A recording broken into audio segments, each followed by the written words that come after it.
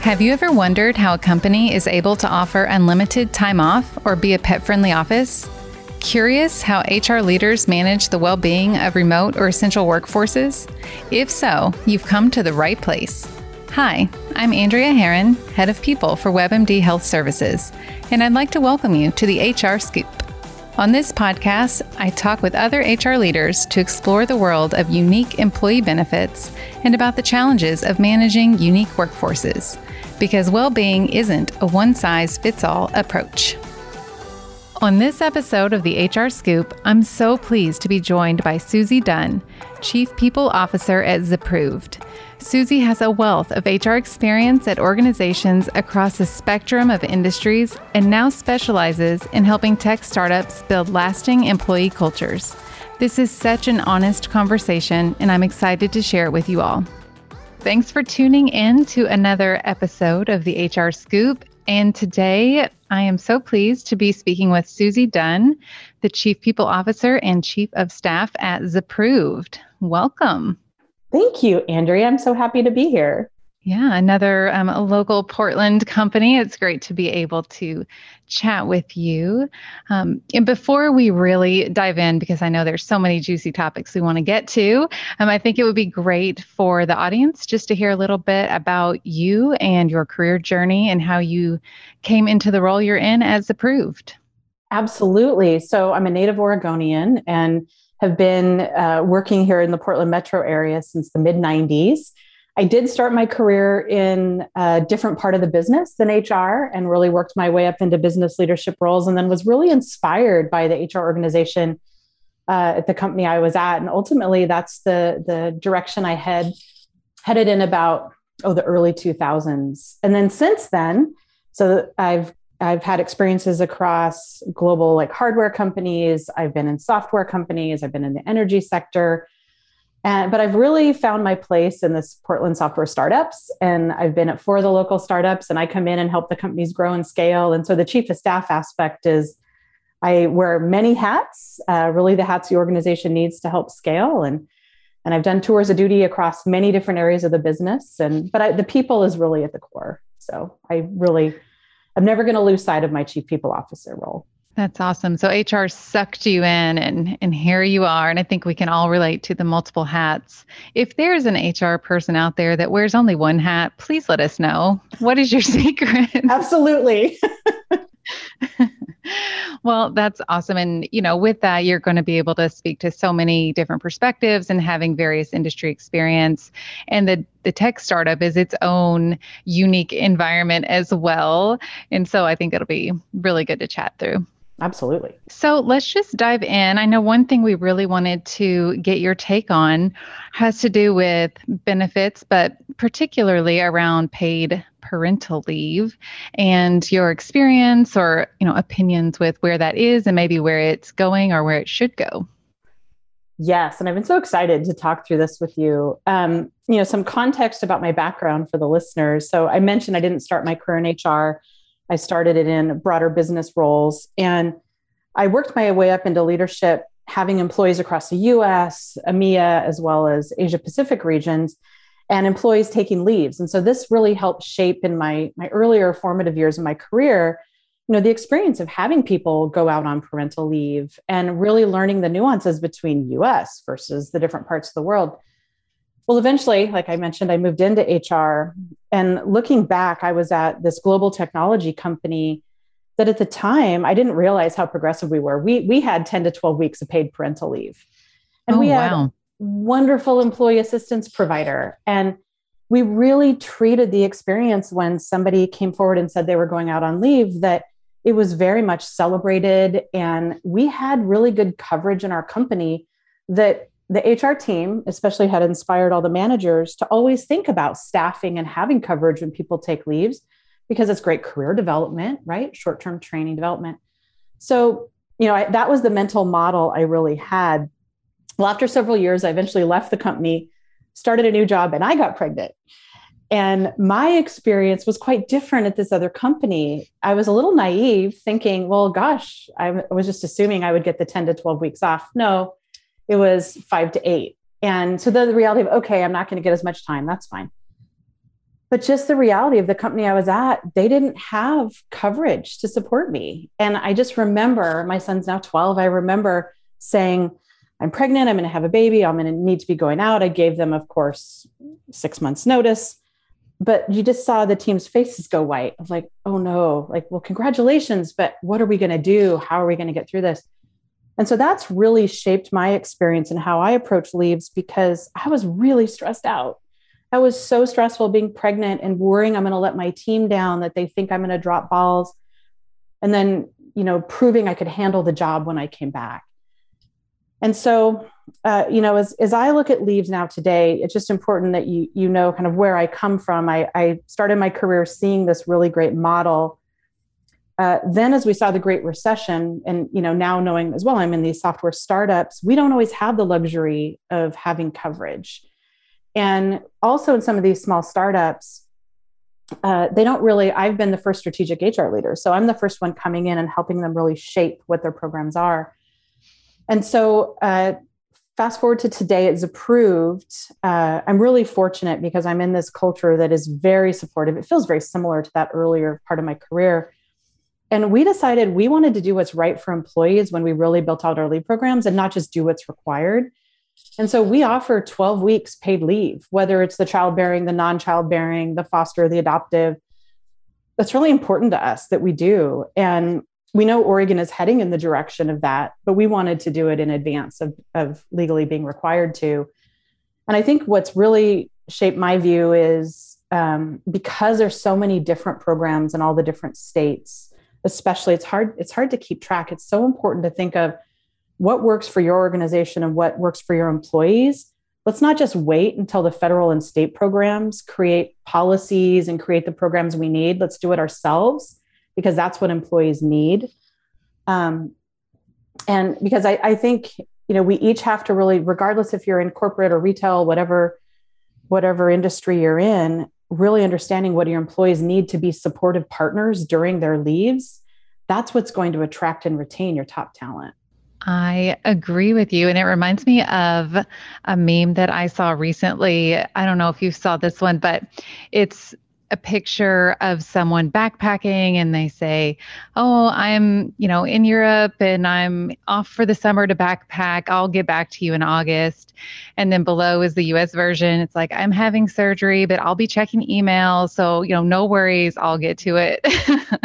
And it's so sad and so true in a lot of cases. So I want to reiterate a couple of things you said that I really liked the perspective. So for one, parental leave does create career development opportunities. I think that's a wonderful way to reframe it for people that are worried about the extra workload, because it's rare that you really get to jump into a different part of the business or a different part of your role when it's just regularly being handled. And the other thing it just made me think of, which is kind of funny, but is we're really building a future talent pipeline with all these babies. So, let's get them in here.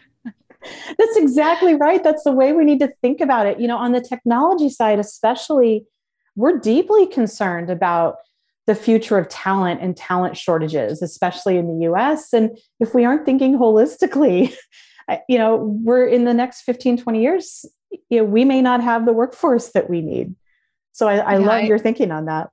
Yeah, I saw a statistic today that said the U.S. birth rate has declined significantly, and it has been on that same declining trajectory for a while, but this was the biggest year drop. Now we were in a pandemic, and maybe there are other factors, but it is still a downward trend. So, the last thing we need to do is punish people or make it difficult or stressful or financially a burden to have children.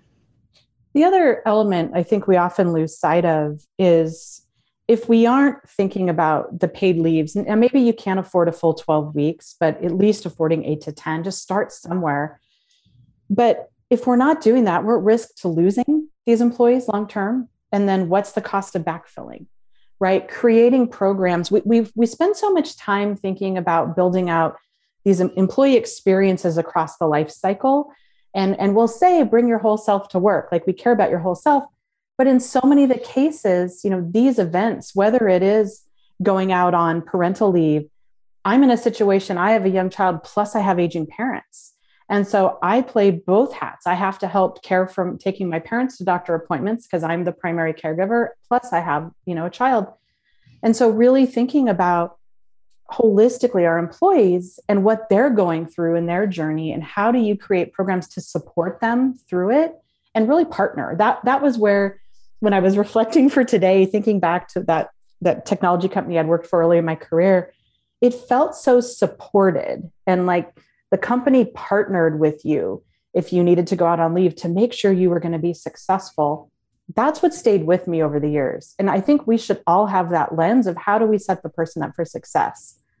That's really taking care of the whole self. That is true. And I think it's become more and more apparent that everyone is multifaceted and has things going on that we don't know. You don't know who has aging parents or a child that requires more support because of a specific disability, or taking care of you just don't know. And so providing that flexibility, as we have seen in the past year, is going to be critical going forward.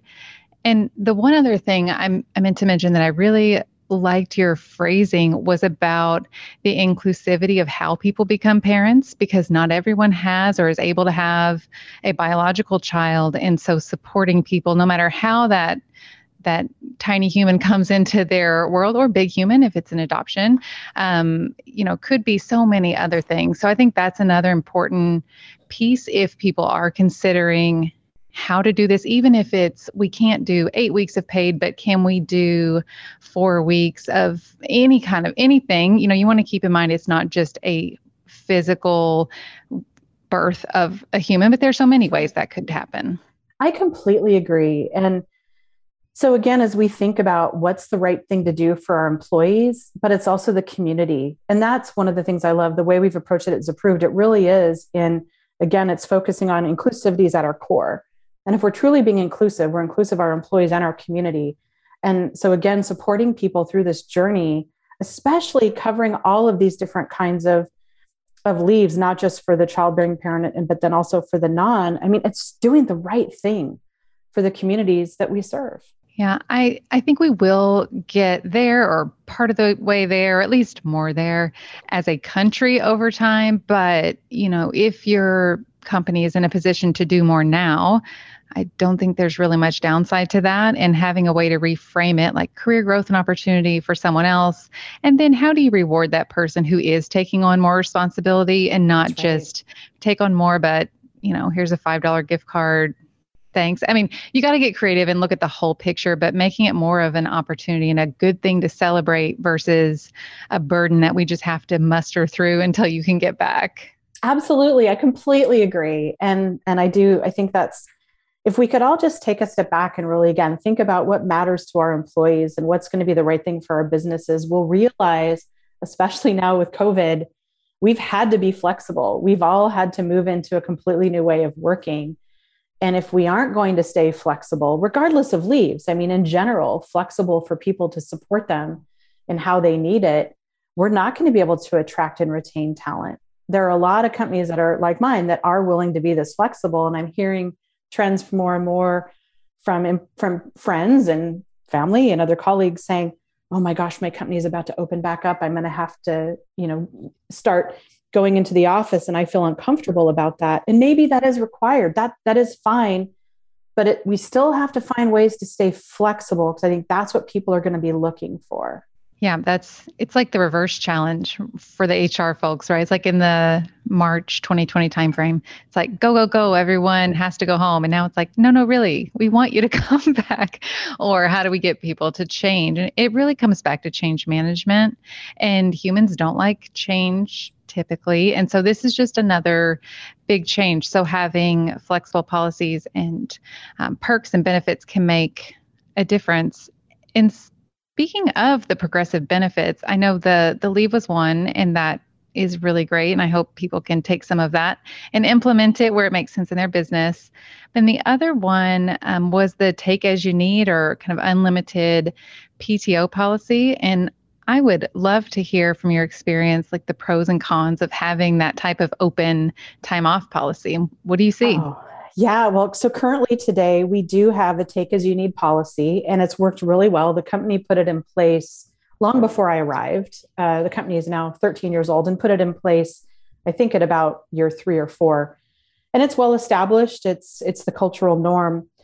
I also have been I was at a large organization, a global organization, and ultimately we made the decision to switch from an accrual to a take as you need policy.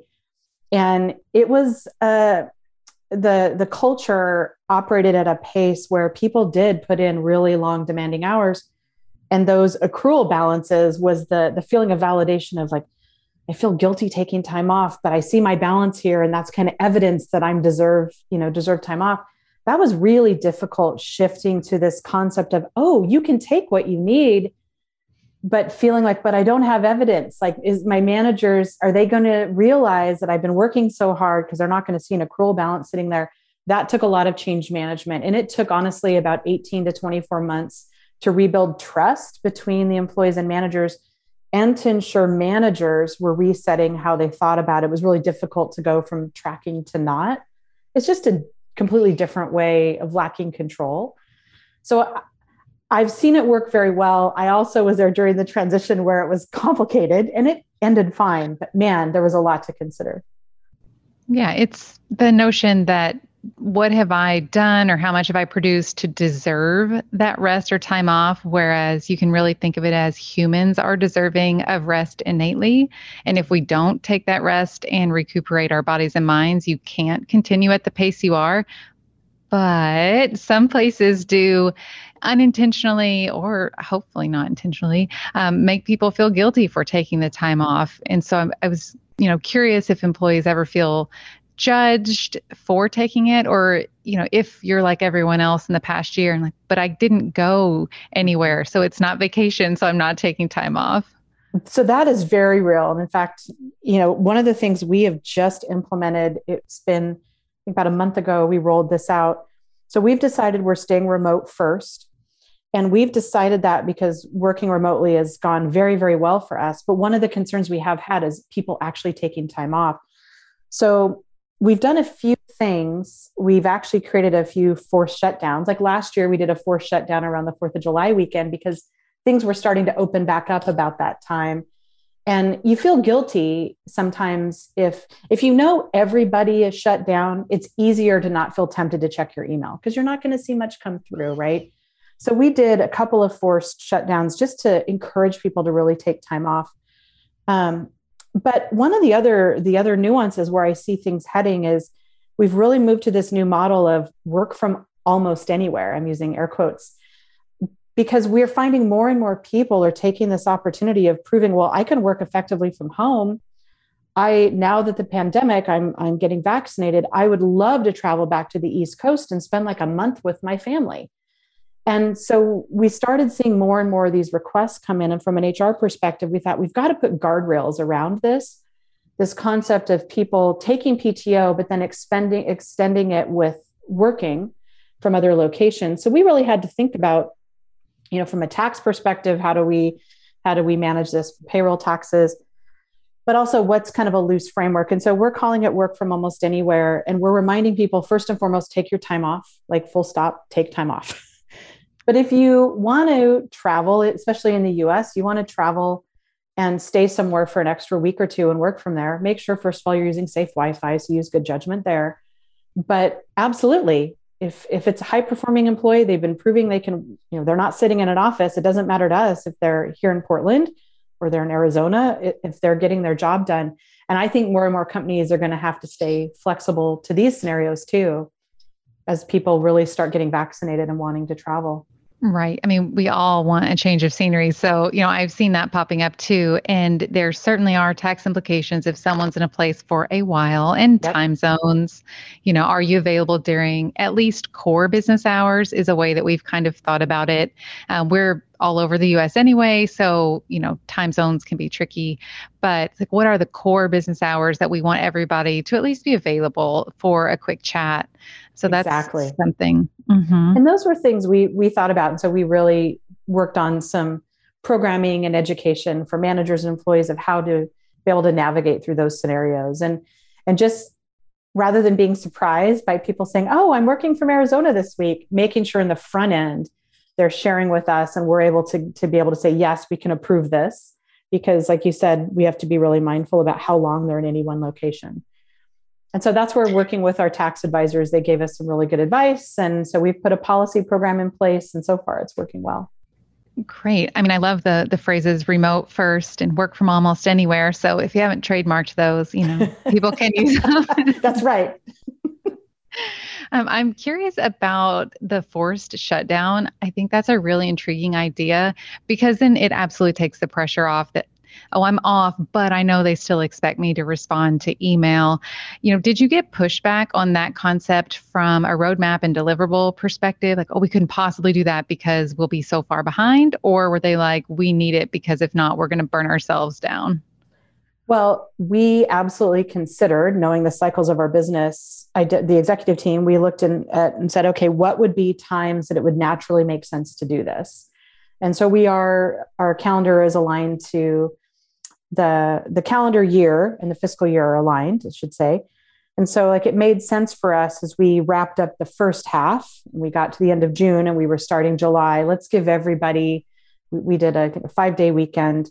Let's give everybody a 5-day weekend to rest and recharge, to come back for the second half. And then the very last week of the year, our business cycles, now it's not been this way at other companies I've worked at, but our business cycles were such that the majority of all of our main deals close by at least December 15th. There could have been some important things coming through the last week of the year. So what we said was, we're making the last week of the year a no meeting week. And only unless you had a critical deal or there was something, and we defined like a couple of items critical to the business, would be the only reason to stay connected in. And so we approached it that way, and it worked really well.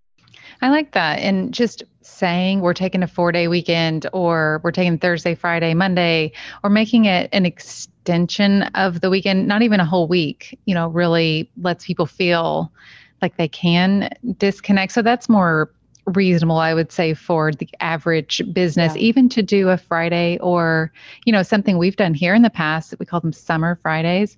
So you can pick a couple of Fridays in the summer that you leave a half day, or, you could pick one day or the day before a holiday. I mean, there's so many ways to go about it where most businesses are winding down or slower on those days anyway. So take advantage of it.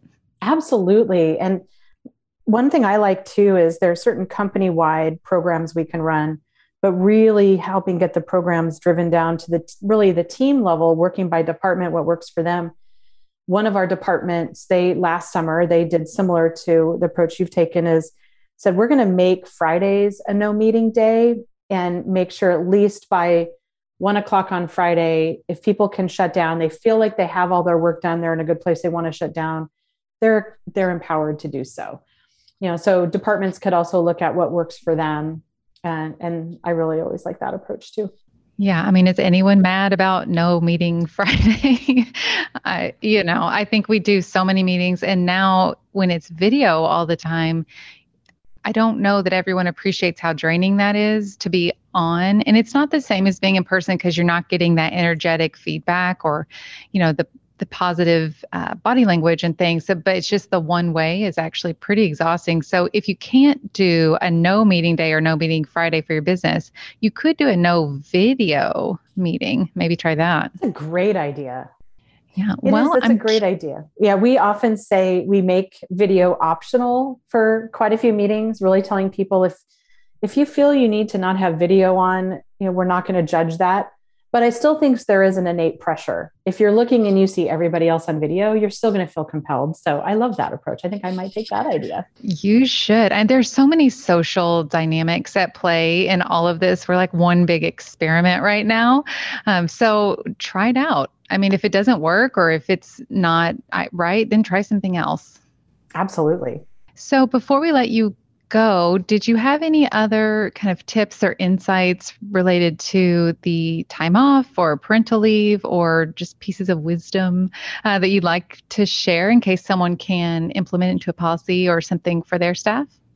Well, the only other maybe piece to add is, so I mentioned we've moved remote first. And so we've spent a lot of time over this past several months really redesigning our space to be conducive to connecting, collaborating, And so we've actually redesigned our office with desks people can check out. The conference rooms, we've redesigned those, and really making the concept of the conference room isn't the meeting room. Zoom is the meeting room, just to remind people as folks do start going back into the office that just because you don't see someone doesn't mean they're not working.